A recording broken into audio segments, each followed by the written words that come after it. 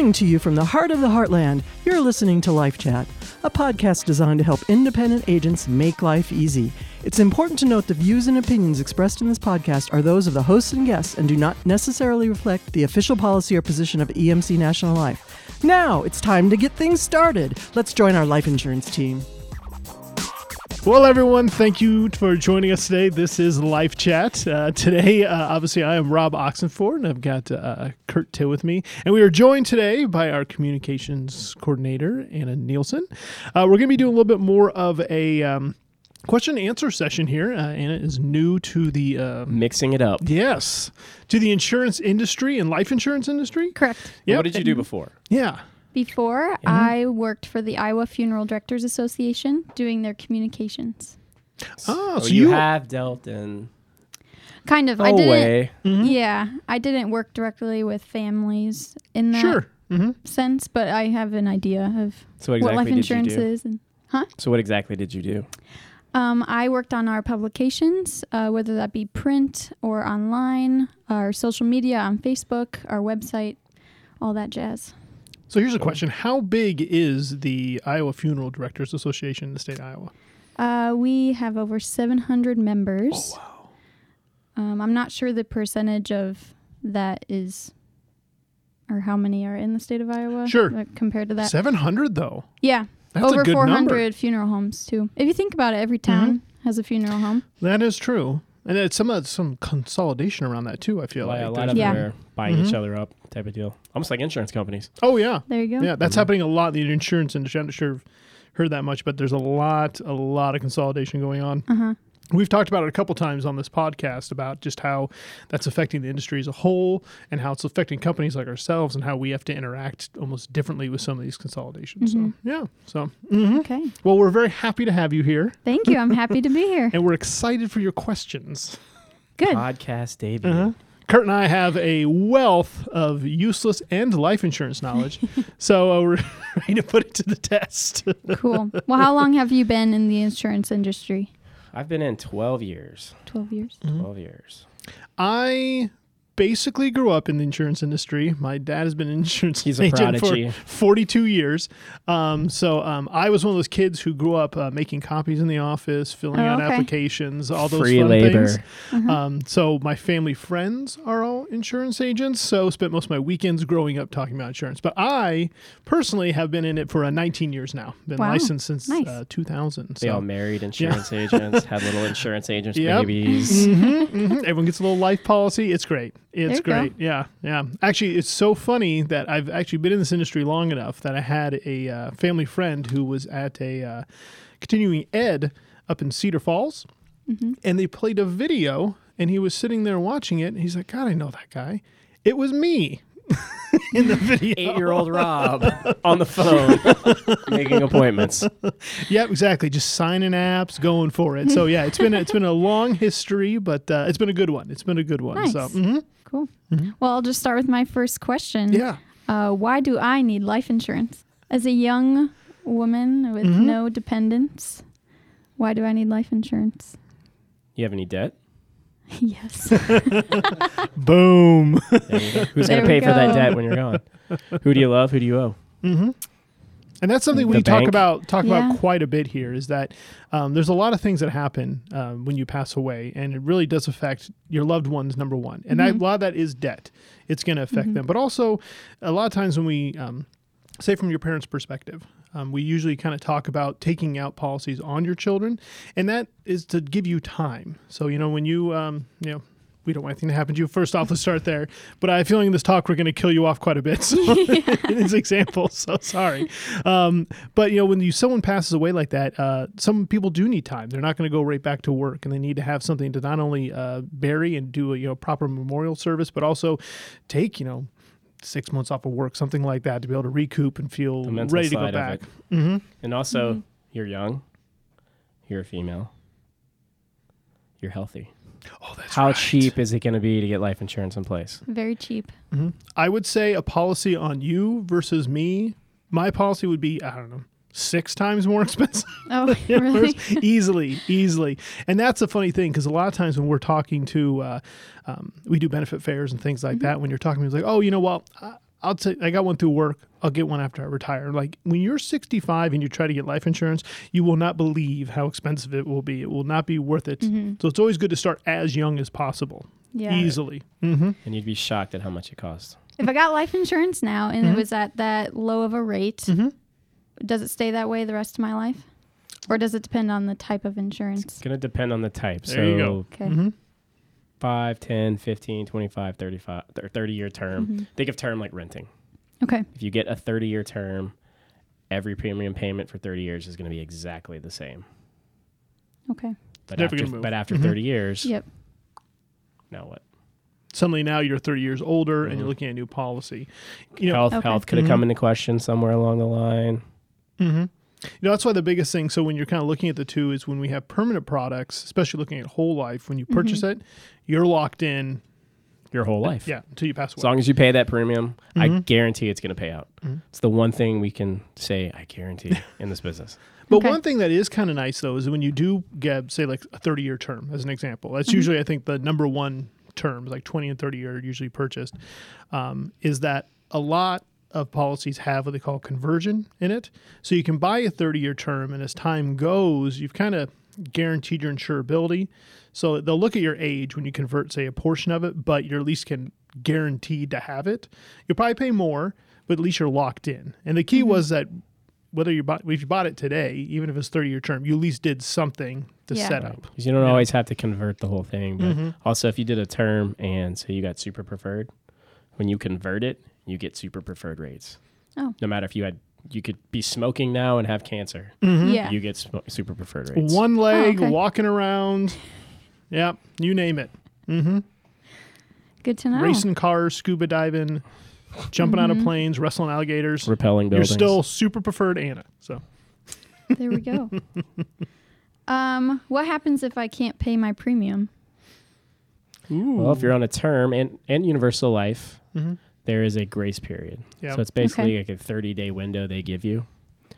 After that term, it'll lapse. Universal life, what happen there? Now it's going to start getting technical. There are loans you can take out on them. It'll start pulling from the cash value. So once cash value in a universal life gets eaten up, then it will lapse. And then sometimes also you'll see where policies will have a provision, especially in like whole and UL policies, where you can actually reinstate it within like 5 years, but you have to pay all the back premiums. So in theory, it's a great idea, especially if you suddenly have medical problems that come up that you can't get life insurance to be able to go back and say, hey, I want this policy, but it might cost you thousands of dollars to Astronomical. reinstate it. So, and that's kind of the nice thing about like a UL policy that Kurt mentioned is that you have that cash value that's kind of growing up. And so if you suddenly reach a point where you can't make a payment, it will pull from that cash value. So that might get you, say, past 2-3 months of, let's say, unemployment or something like that, where you can kind of get back into the swing of things without just suddenly having to walk away from the policy. So it's one of those things is with that reinstatement, that's really kind of like I said, you had to have something that kind of happen that you need that policy back because you can't get anything else. A lot of times it's having a conversation with your agent of, okay, where are we at right now? Let's just open a new policy. But if it's like, well, that's not going to happen, then Yeah. Okay. Looking for an agent. How should I go about that? oh, okay. Well, first you reach out to EMC National Life. Oh, there you go. And then, Come to us. and the nice thing is, I always say one thing I enjoy about Kurt and I's job is that we deal with agents all over the country.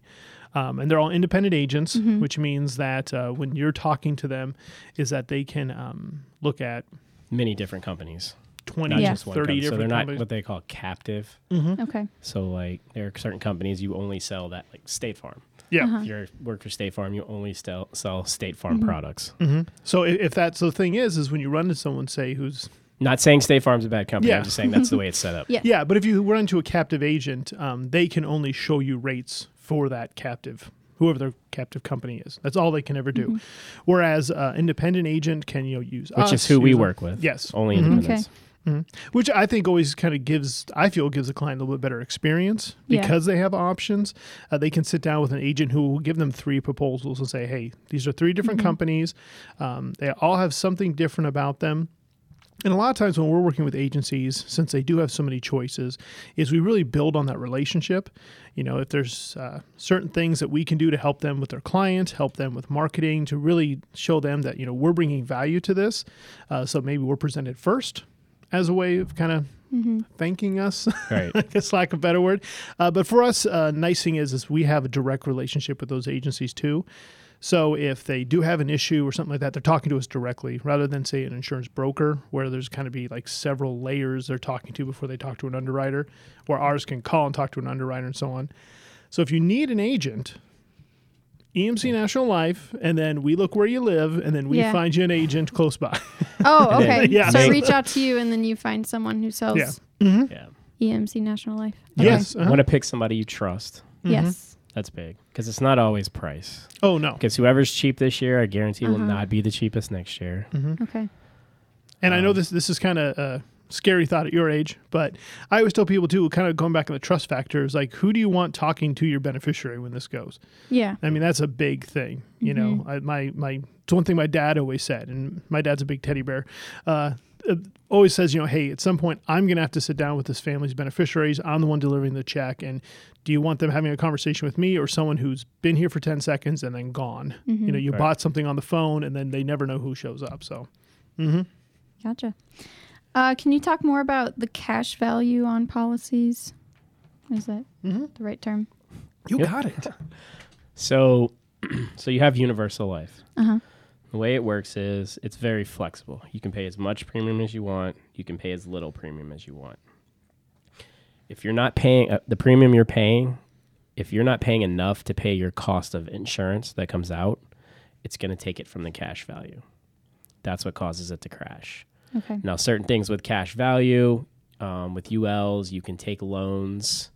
You can do paid up policies. Well, like I say, I usually, another example I would look at is like whole life. Yep. So on like a term policy, it costs, let's say you have $100,000 in term. The overall price premium you're paying is basically to pay for $100,000 in coverage. When you're looking at a whole life policy, for instance, it might be, let's say, also for $100,000. The premium is going to be a little bit more because there is that overriding cost of insurance, how much it costs for that $100,000. But we do have a little bit of extra we put to the side that accrues interest, and that kind of sits there kind of growing. For instances, like you mentioned, where say I can't pay it or I need to take a loan against it, it gives you a lot more flexibility in what you can do with the policy and what it can do for you, really. You know, we've got some policies here where it's actually the interest you earn on it, where you can look at, well, over the last 20 years, I paid this much premium, but my cash value is $1,000 more than I've actually paid into it. So you've actually made money on it. Okay. So, and it kind of grows off to the side over here as kind of almost like a safety net, I would say. You know, if you need to take it for something. Years ago, I bought a house and I took the money out for a down payment, and it comes out as a loan. So it's off of the death benefit before I paid it back. And so it just kind of sits out there. But when you get your statement on a permanent policy, you'll see the cash value, your death benefit, and as that grows. So, And then with the UL, going back to that, no matter what anybody ever tells you about life insurance, it's all based on term rates. Every year you get older, every year it gets more expensive. So the way UL, and imagine a bucket, and at the top of the bucket you have $100,000, and that's your death benefit. And then at the bottom of the bucket you have $10,000 of cash value. this is a fancy bucket. It's pretty Yeah, it awesome. So, like I just told you, every year you get older, your cost of insurance goes up. So what happens if you pass away, your beneficiaries are going to get the $10,000 cash and the difference to make the $100,000. So the insurance company will pay another $90,000. So you know, you get a little bit older, your cash value grows to $20,000. If you die, you get the 20 plus the 80 to make the 100. So as you get older, your cost of insurance increases. You're actually paying for less insurance. Does that make sense? And that's how the universal life works. That's Okay. it. And one other thing I would add Yeah. is that when you also looking at cash value, once again, I love whole life. That's why I was referenced that as my point.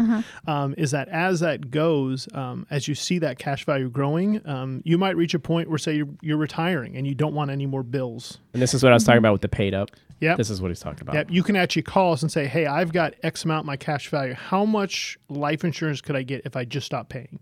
And Jenny will say, oh, you had a $50,000 policy. It looks like you can get $47,000 without paying another cent. Okay, lock it in.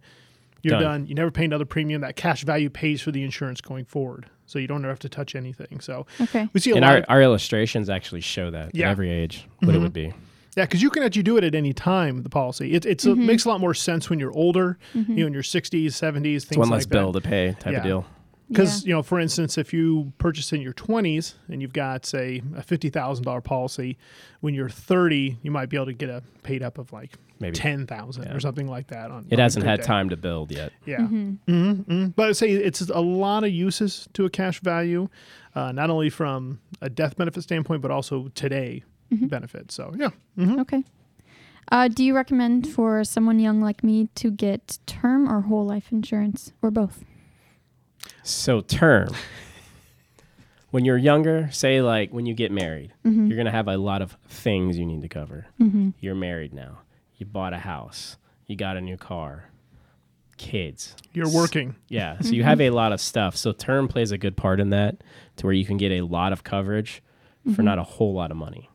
Okay. But there comes a point when you get older where term insurance is not cost effective, where you have wanted to convert at some point, or when you put the term in place, do what they call a combo. Okay. Or a blend. So say you need $500,000 of life insurance. Maybe do $400,000 term and $100,000 whole life or universal life. So when that term comes off where, you're not paying for college anymore, the house is paid off, you don't have as much debt and you don't have as much you need to pay for. Now you've bought that permanent policy at a younger age where the premium was low and you funded it, that cash value is built. Now you have that. Okay. So a lot of times when we're looking at younger individuals and older ones too, but mainly in the young ones, we look at what we call blended strategy. So let's say we sit down and we're like, hey, you make this much a year. You've got 2 kids who, you want to go to college. You got a spouse that's going to need things after that. You kind of look at, 10 times your salary. And let's say it comes to $500,000. So we might find ourselves where we do, say, $450 in term and then $50 in a whole life. And that way you kind of get the best of both worlds. Because the idea is when you start to get older and you get more towards retirement, you pay off the house, your kids move out, they're out of college. So technically your responsibility should start kind of lessening. Start lessening. So when you finally get to that point where all that's taken care of and you're just making sure you're getting put in the ground, but also any taxes, death benefits, stuff like that, that $500,000, you might only need, say, $100,000 after it's all said and done. So you can start kind of looking at that. And that kind of goes back into that. I think there's so many times when we look at life insurance, it's kind of I hate to use the infomercial term, but set it and forget it type thing, when really it should be a continuous conversation. Maybe not. Because you're just hitting different stages of your life. You run into a lot of people who say, I don't need life insurance once they retire. There are a lot of reasons why, Social Security. Yeah. When you're married, you're working, your husband's working. Well, in a perfect world, you die in a plane crash together, but you don't. But then your kids That's need not what it. happens. So, yeah. One of you is probably going to predecease the other. Yeah. You're going to lose a check in Social Security. Use life insurance to replace it. That's one way. Charities, kids, inheritance. Yeah. If you have qualified money, which is like 401k money or IRA money, it's taxable. Use the life. What would you rather? Taxable money or life insurance money? Life insurance money? Why? Non-taxable. There you go. I love the mouthing. Spend your IRA money. Give your kids the tax-free money. Yeah. Yeah, and that's the thing, is that it's always evolving. Right. Life insurance agents, they're really experts. Are really good at looking at the overall picture.